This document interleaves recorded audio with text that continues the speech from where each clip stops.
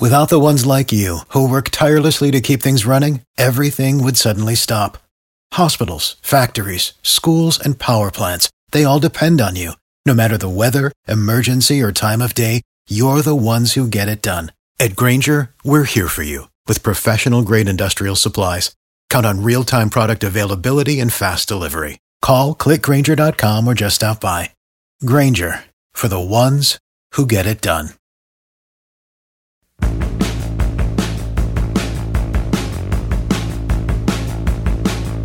Well, hello. I am Matt Williamson coming at you here day after the game.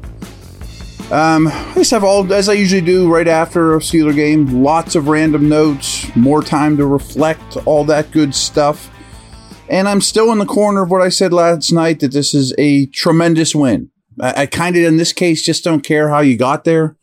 And we'll get to a lot of these points, but this rivalry is still strong. And we got a new infusion of young players on both sides, and you know, guys like Patrick Peterson that hadn't been part of it before. I think he had a comment after the game, and Lamar actually played, and hopefully Lamar and Pickett do this for the next 10 years. We'll get to Pickett in a moment, but that's tremendous. It's good for football. It's good for Steeler Nation, all that good stuff. But back to Pickett. 0 turnovers. To me, that might be the key right now. I mean, if you can start there, kind of reminds me coming out of the bye last year. You come out of the bye last year, Kenny, in his rookie year, doesn't turn the ball over really after that. They win a lot of games. You know, we don't maybe expect them to be Joe Montana right now is not quite logical. Just start with not turning the ball over. They didn't turn the ball over, they won. It's a lot of games in a row, or a lot of games, period, where he starts, he doesn't turn the ball over, and their record's really good. He was 7 of 15 for 60 yards in the first half, and missing guys left and right, and didn't look comfortable.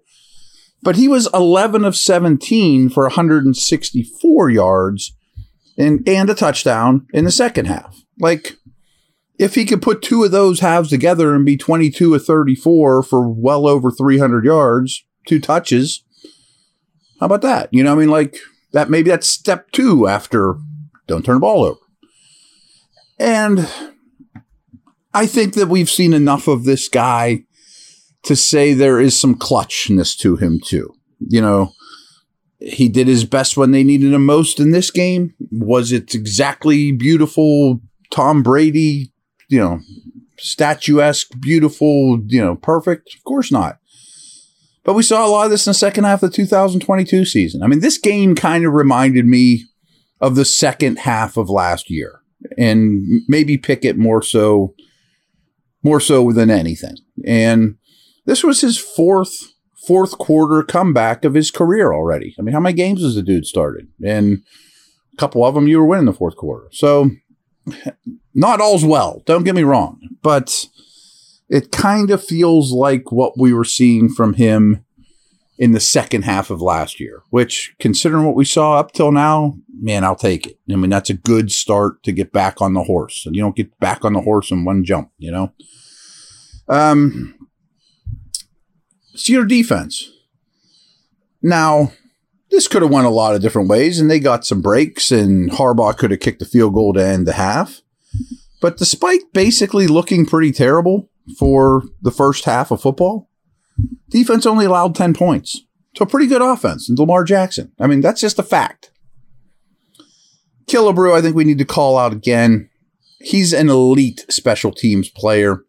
One thing I'm going to do this week, and we'll talk about it, is review the core special teamers and who's getting snaps and all that. I haven't done that for a couple weeks. But Killebrew's the best of the bunch. I mean, he is a core special teamer and one of the best in the league. People have referred to him as possibly the best punt blocker in the league. Maybe that was Tomlin. I'm not positive.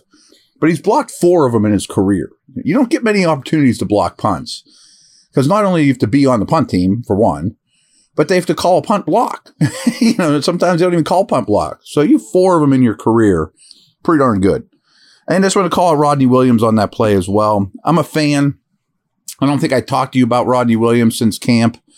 He's leaner, you know, but he works hard as a blocker. Effort is there. He has some ability. I was glad he was still with the team when cuts, were done and practice squad time and all that. I think he'll be useful. I don't think he'll embarrass himself. I hope he gets to camp next year. Probably see him a little bit. We'll bring him up again here in a minute too. So good stuff. Would have loved to see him get his feet in and make that a touchdown, but that would have been a heck of a play. So here's some more stuff. Baltimore had just 25 rushing yards on 8 carries in the second half. I mean, they're playing with a lead. It's Lamar Jackson, 8 carries for 25 yards. The Steelers, meanwhile, had 51 rushing yards in the second half. They definitely became the more physical team in this game that was stressed all week. And again, it kind of reminded me a little of second half last year. Run the ball. It's not pretty. Make some clutch plays. Don't turn the ball over. Be physical at the point of attack. So, first half field position, not including a kneel down possession to end the half. The Steelers got the ball at their own 4, their own 25, 10, and 49. And when they got the ball at their 49, they converted that into a field goal. I mean, again, this offense is far from fixed. But when you start at your own 4 and 10, not easy to produce points. They did limit their 3 and outs, though. That was a huge problem. When I review the stats and stuff, so many 3 and outs. But in this game, 10 meaningful possessions. They didn't include taking a knee at the end of the half, which doesn't count. Only 2 3 and outs. You'll take that. I mean, considering where this team is at, you'll take that. Ravens are a pretty good defense.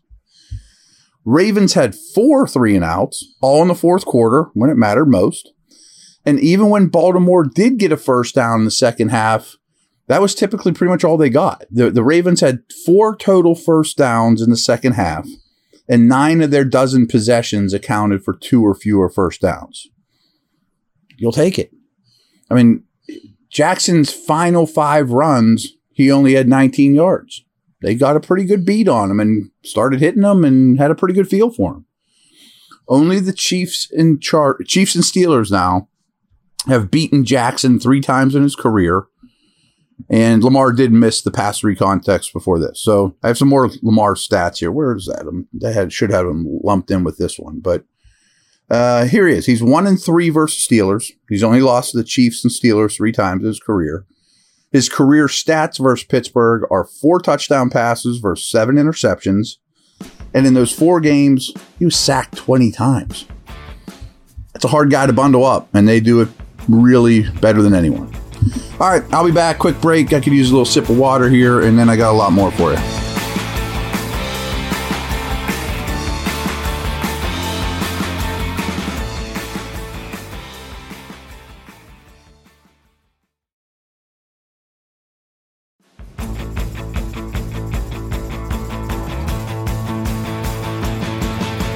All right. I knew Highsmith had a really good game. I mean, anyone could tell you that. But he had 11 pressures. He was credited with 11 pressures in this game. And I don't know where I read this or heard it or whatever, but I heard someone throw out, is this the best edge tandem in the NFL? I gotta give it some thought. I mean, the Eagles got some dudes in Dallas, and there's some good ones out there. But Highsmith's now in that category where it's not like, he's a cute little story. He's a big-time player. Showed it again here. And while we're talking edge dudes, I want to throw the little light on Marcus Golden, too. I thought he showed up very, very well and is really perfect as a 3. And if you're going to talk about the best edge room in the league, Golden and Herbig, who's kind of been a little bit out of sight, out of mind lately, certainly help that cause. They do not hurt it at all. Speaking about, newer defensive players that have been around the block, Quan Alexander. I mean, I mentioned yesterday that I was really impressed with the inside linebacker spot overall in this game. But he ended up with the day with a sack, which you probably remember, 3 quarterback hits, and 3 tackles for loss for Quan Alexander. And didn't play every snap. I mean, it's a nice pickup, especially late in the free agency. It sure looks like, and I think I'll get this confirmed in the next day or so, and I hope it's the case because I think it's long overdue. that Porter is going to replace Peterson as the left corner. That hasn't been announced. I'm just kind of reading the tea leaves. No one told me that. It needs to happen. So I would imagine Wallace will stay at the right corner, which that's not perfect. Maybe King could do that. Maybe. Porter will be your left corner, hopefully for the next decade. Who knows? And Peterson can do some safety slot veteran stuff that he was brought here to do. Maybe take something off Sullivan's plate, or maybe King can take more off Sullivan's plate. He's not doing much. I need to figure out why King isn't more involved yet, but it looks like Porter's about to be. So some more random notes, and I'm not even complaining about this. It probably hurt the Steelers more than the Ravens, considering the nature of their pass rushers. But Carl Jeffers' team, I thought this during the game, and then I went back and looked at the penalties called. A lot of uncalled holding penalties in this game. Let's just leave it at that, which, hey, I mean, that's better for the viewer. I bet 9 out of 10 fans would rather see that. If you're one of the fans that has Highsmith and Watt on your favorite team, maybe you wouldn't, but just throwing it out there. And it was for both teams. I mean, hey, the Steelers O-linemen were getting away with stuff too. As we often do, let's talk offensive skill snap counts. There were 66 possible snaps in this game for the offense. Najee got 37 of them. Warren got 32.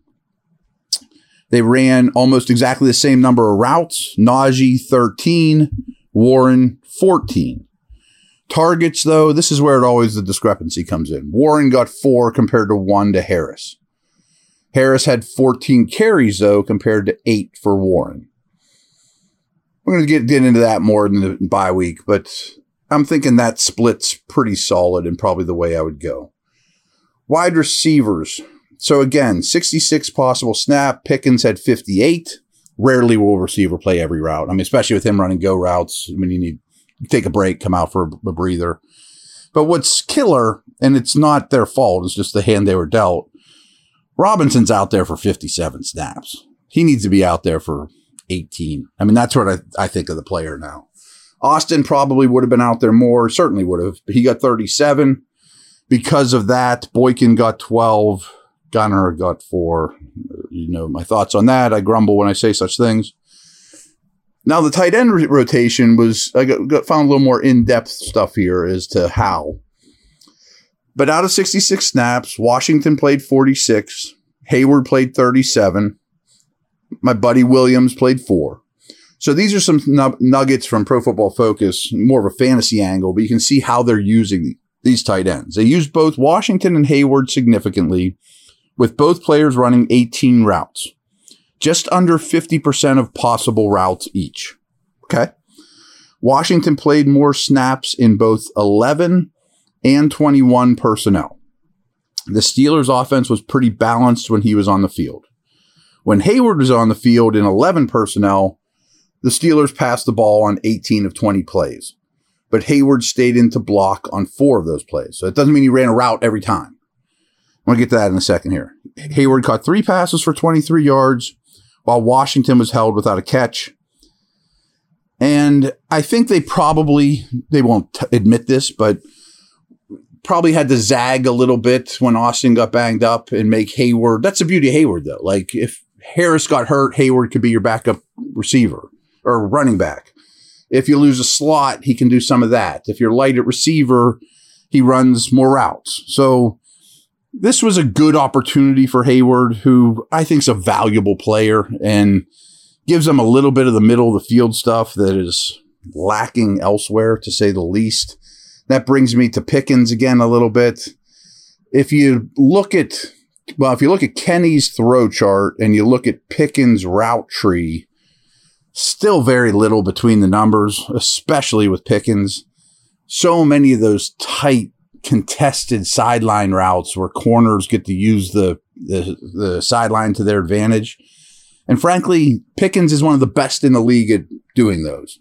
They're just extremely high difficulty completions, even if your guy's a great ball winner that Pickens is. So I still need to see more in-breaking stuff, more over the middle, more after the catch. So a little bit about the Ravens. and then we'll wrap this thing up. They had 70 offensive snaps. Odell only played 37. Bateman only played 27. All this talk that they finally were going to get those two and Flowers and Andrews on the field together, and we would see the Ravens playing, blah, blah, blah.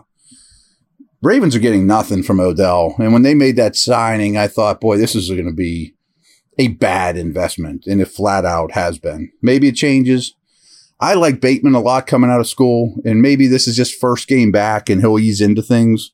But the fact is they're really getting nothing from Beckman and Bateman thus far. And fortunately, Nelson Aguilar, who's kind of forgotten, has played pretty well for them. I mean, he was, even the majority of this game, he was their primary slot receiver, where he was, outplaying to some degree Bateman and Odell.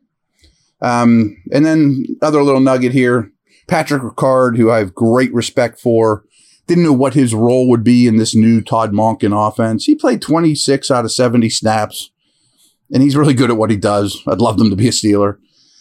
They played so much 2 and 3 tight end set stuff last year, and Andrews played a ton, as you would expect, and he's really good. And Andrews and Flowers got the they get the targets, but no other tight end besides Isaiah Likely saw the field, and he only played 8 snaps. So much different philosophy with their tight ends. And wrap this thing up on a good note. And how many times I tell you last week that the Steelers' situation is better than their tape? Well, the situation got a lot better with this win. Not only are they in first place in the AFC North right now, but they would be the 3 seed in the AFC playoffs, if you can imagine that. It's bonkers. It really is. I don't know about that. So I was going to tease something I may or may not do, but there you have it. Mostly positive stuff, and wins do that. Over and out.